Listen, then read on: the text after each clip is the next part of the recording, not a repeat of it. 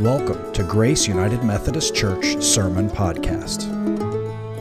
We are a group of people who are caring together and growing together. You can learn more about our church and its ministries at franklingrace.org. On this World Communion Sunday, it seems fitting to spend some time seeing things through the perspectives around our planet. Because our planet is very diverse and things look very different from one place to the next. Our focus on the next 4 weeks will be exploring a passage that the Apostle Paul wrote to the church, the people who were in Corinth, a Greek city, a port city, interesting city. They were going through particular problems, as any church of that day, as any church of our day, as we continue to struggle what it means to be the church. In the second half of the letter, he provides an image as a way for them to understand who they are and this whole idea of living into the rule of God. It comes from 1 Corinthians chapter 12. Today I will do verses 12 and 13. Next week I'll do a couple more verses. The week after that we'll add to it until we understand Paul's message in a new way. It reads, "For just as the body is one and has many members, and all the members of the body, though many, are one body, so it is with Christ. For in the one Spirit we were all baptized into one body, Jews or Greeks, slaves or free, and we were all made to drink of one Spirit." The word of God for the people of God. Thanks be to God. One body, many members. If you've been a part of a church for even a short amount of time, you've probably heard that phrase at one time or another. We can acknowledge in our own independent bodies, on maybe an atomic level or a cellular level or a tissue level or a whole systems level, we can look at our body and say, yeah, they're all different. Everything's in a different function, design, purpose, but it all works in the one body. And Paul's urging us to carry that into a bigger image. That, I look at my body and some things they're kind of weird. Thumbs are kind of weird looking, aren't they? I mean, if you really think about it, they're kind of strange, but it has a purpose. And in the wider church, we're all designed differently. We function differently, have different purposes. Some of us are kind of weird, but we're all part of one body. We all have a place. We're needed. And we know ourselves as the body Grace United Methodist Church, but there are many other United Methodist churches across our conference and jurisdiction, across our country and our world. All of them are different in their function and design and purpose, and yet we're all part of one body, the United Methodist Church. And the United Methodist Church is just one of a number of denominations and branches of our faith. Some of us look kind of strange from one group to the next. Amen?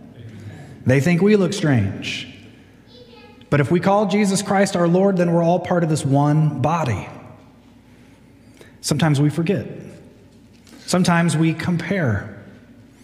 Sometimes we assume that our own limitations, as we've come to see them, are also God's limitations. And so we judge and we slander and we disrespect if people don't look exactly like we do in the way that they do their faith. And sometimes the other parts of the body do that to us because we're strange to them. One thing I've learned in my life of ministry and study is that we can never exclusively define what the Holy Spirit will do or be in any given instance or situation. It's almost as if when we try to do that and box it in, that the Spirit says, I'm going to do something outside of that box just to get you to stop trying to make the box. The name of God means, I will be what I will be. Every culture and local tradition inspired by the Spirit who opens itself up to this faith is like a vessel. So if we imagine a cup or a jar or a pitcher, and they come in all sorts of shapes and sizes, but water will fill them up to the brim, no matter their shape or size. Amen? Air will fill them up. The Holy Spirit, God's holy breath, God's holy wind, will fill any vessel it's offered. If it's a culture or tradition that looks very different than another one, it will still be filled. Diversity seems to be part of God's creation. Think on page 1 in the creation poem. The birds of the air are created of all the different kinds. They look different. They sound different. Some don't even fly. Then there are the fish of the sea. They look different. They're diverse, each of its own kind. Then land's created, vegetation, trees, plants, flowers. Is a dandelion or a weed or a flower? It depends on who you ask. It's a flower, by the way. But all these different plants are different, diverse. And then you get creeping, crawling things, and then you get the animals, and then you get us. And we are very different. Diverse seems to be the point. We have much to learn from one another. Much. We must learn from one another instead of fearing what it is we don't understand or what's uncomfortable or strange. Each difference allows us to see a deeper understanding of God. There are things you will show me that I would never see on my own because of your perspective, and I will come to know God all the more by learning from you. And that extends to every person on the planet. Each culture and people group, which Scripture has the word nation for the people groups, everyone that's encountered the rule of God and offered their own tradition and culture to be redefined and renewed has received that blessing. Each individual culture and tradition has been filled by the one same Spirit who has filled us and ours. While there is new life in Christ, it comes through a various and diverse expression across our globe. But it all comes to pre-existing cultures and traditions, because all we can use is what we know. For instance, we have come to know this face, Warner Sallman's painting of Jesus. It's become as familiar as any face in our culture. If you go to a church and it doesn't have this painting, you might wonder, where is it? I know it's here. Probably multiple versions of it, yes? But you know Jesus didn't look like this, right? A Middle Eastern, first century Jewish man probably did not have flowing golden locks and blue eyes. But this image helped countless soldiers during World War II know of the presence of God with them as it was issued to them to keep on their person, on their body. Holy Spirit used it. There are all sorts of images of Jesus throughout the world, each one from a particular culture and tradition filled by the one same Spirit used to bring hope and presence. Each one sacred and important and worth understanding, because we learn something from every one of these images if we just take the time. So to help us embrace this diverse body called the church, we will look at some unique aspects from the Christian faith around the world over the next few weeks, and we'll discover some joy in this incredible diversity. And also for fun, we have different coffees from around the world for the next few weekends, and you can read about the coffees at the coffee bar back there. Since we're going to look at an Asian perspective today, we have an Asian coffee. Please enjoy some after. And today, because it's World Communion Sunday, we're going to look at the act of communion itself through a unique perspective from a 5th century Byzantine church located in Tabgha, Israel. Has anyone been to Tabgha? Oh, I've had someone in each of the other services. All right, I get to introduce you to Tabgha. This is the Church of the Multiplication, located in Tabgha. It is from the traditional site where Jesus broke the loaves that fed the 5,000. I use the word traditional because there's historical and there's traditional. If you go to an historical site, that's actually where that thing happened. Traditional is, we don't know exactly where it happened, but we've chosen this spot to remember it. And so in this church, in this traditional spot, there is a mosaic floor that was installed a century after it was designated. And we're going to read from Matthew 14, and then I'll bring to you the lesson of this floor. It reads, "Now when Jesus heard this," that is the death of John the Baptist, "he withdrew from there in a boat to a deserted place by himself. But when the crowds heard it, they followed him on foot from the towns. When he went ashore, he saw a great crowd, and he had compassion for them and cured their sick. When it was evening, the disciples came to him and said, 'This is a deserted place, and the hour is now late. Send the crowds away so that they may go into the villages and buy food for themselves.' Jesus said to the disciples, 'They need not go away. You give them something to eat.' They replied, "We have nothing here but 5 loaves and 2 fish." And Jesus said, "Bring them here to me." And then he ordered the crowds to sit down on the grass. Taking the 5 loaves and the 2 fish, he looked up to heaven and blessed and broke the loaves and gave them to the disciples. And the disciples gave them to the crowds. And all ate and were filled. And they took up what was left over of the broken pieces, 12 baskets full. And those who ate were about 5,000 men, besides women and children. The word of God for the people of God.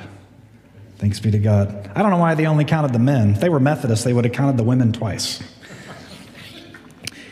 If you stand in this church today, the church of multiplication that commemorates this miracle, the only miracle recorded in all 4 Gospels, you can see the altar there that sits above the rock of consecration. Because when you have a holy site in Israel, you build a church on top of it. It's true, every site. So you can barely see the rock sticking out of the bottom there. If you look at the rock closely, you see an image on the floor right in front of it. 1,600 years ago, a particular Christian group on the other side of the planet worshiped and looked and practiced their faith, and this was a vital part of that practice. So what do you notice about the Mosaic image? Remember the story? How many fish are in the image? Okay, makes sense. There were 2 fish in the story. How many loaves are in the image? How many loaves were in the story? 5. So where's the 5th loaf? Someone was cute last night and said it was underneath the other 4. Someone was even cuter this morning and said, oh, they ate it. Where's the 5th loaf? This image, built in the 5th century, wasn't unearthed until 1930s. It had been covered up, but here it sits. Each week, the church that gathered around that altar, they took communion, and on the table was a loaf of bread, the 5th loaf, every single week. They followed the rhythm from the story, Jesus taking the bread, offering thanks and blessing it, breaking it, giving it to his disciples. Does this sound familiar? So the 5th loaf continues to be produced each week, continues to feed people who come to gather at the table who are hungry, and they are fed. They share of the one body symbolized in the 1/5 loaf. Today, people from around the globe, in lots of different languages and places, they will share in the breaking of bread. Their bread's not going to look quite like ours, but ours is the 5th loaf nonetheless. We will share, and we will bring our culture and tradition the way we understand it, and the Spirit will fill it, that we may be filled. We're offered a great lesson by the 5th loaf.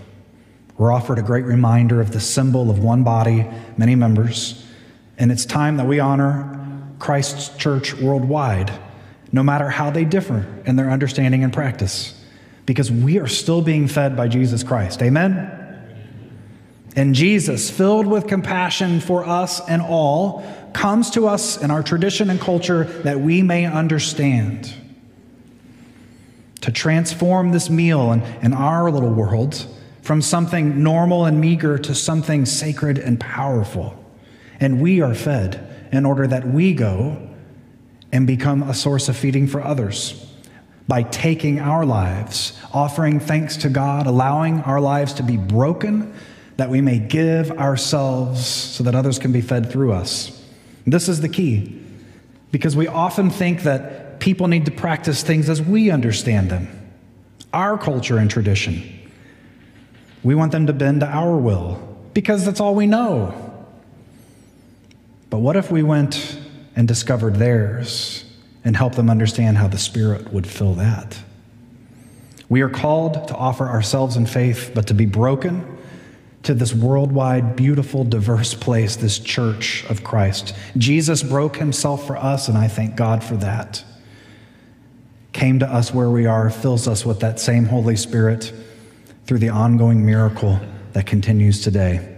Our life together as a church is a part of this wide and diverse world in Christ. We are transformed from something normal and meager to something sacred and powerful. May we embrace this reality today as we come to the table. May this miracle renew us again. May we thank God for coming and filling us in a way we can understand. May we thank God for filling our siblings in ways they can understand. And may we be hungry today, hungry to be filled by all the diverse expressions that exist in this world, that through them we may come to know the beauty, the depth, and the power of God in all new ways. So come hungry, that we may be filled by the one body of Christ, found in the many members across time and across space. May it be so. Amen.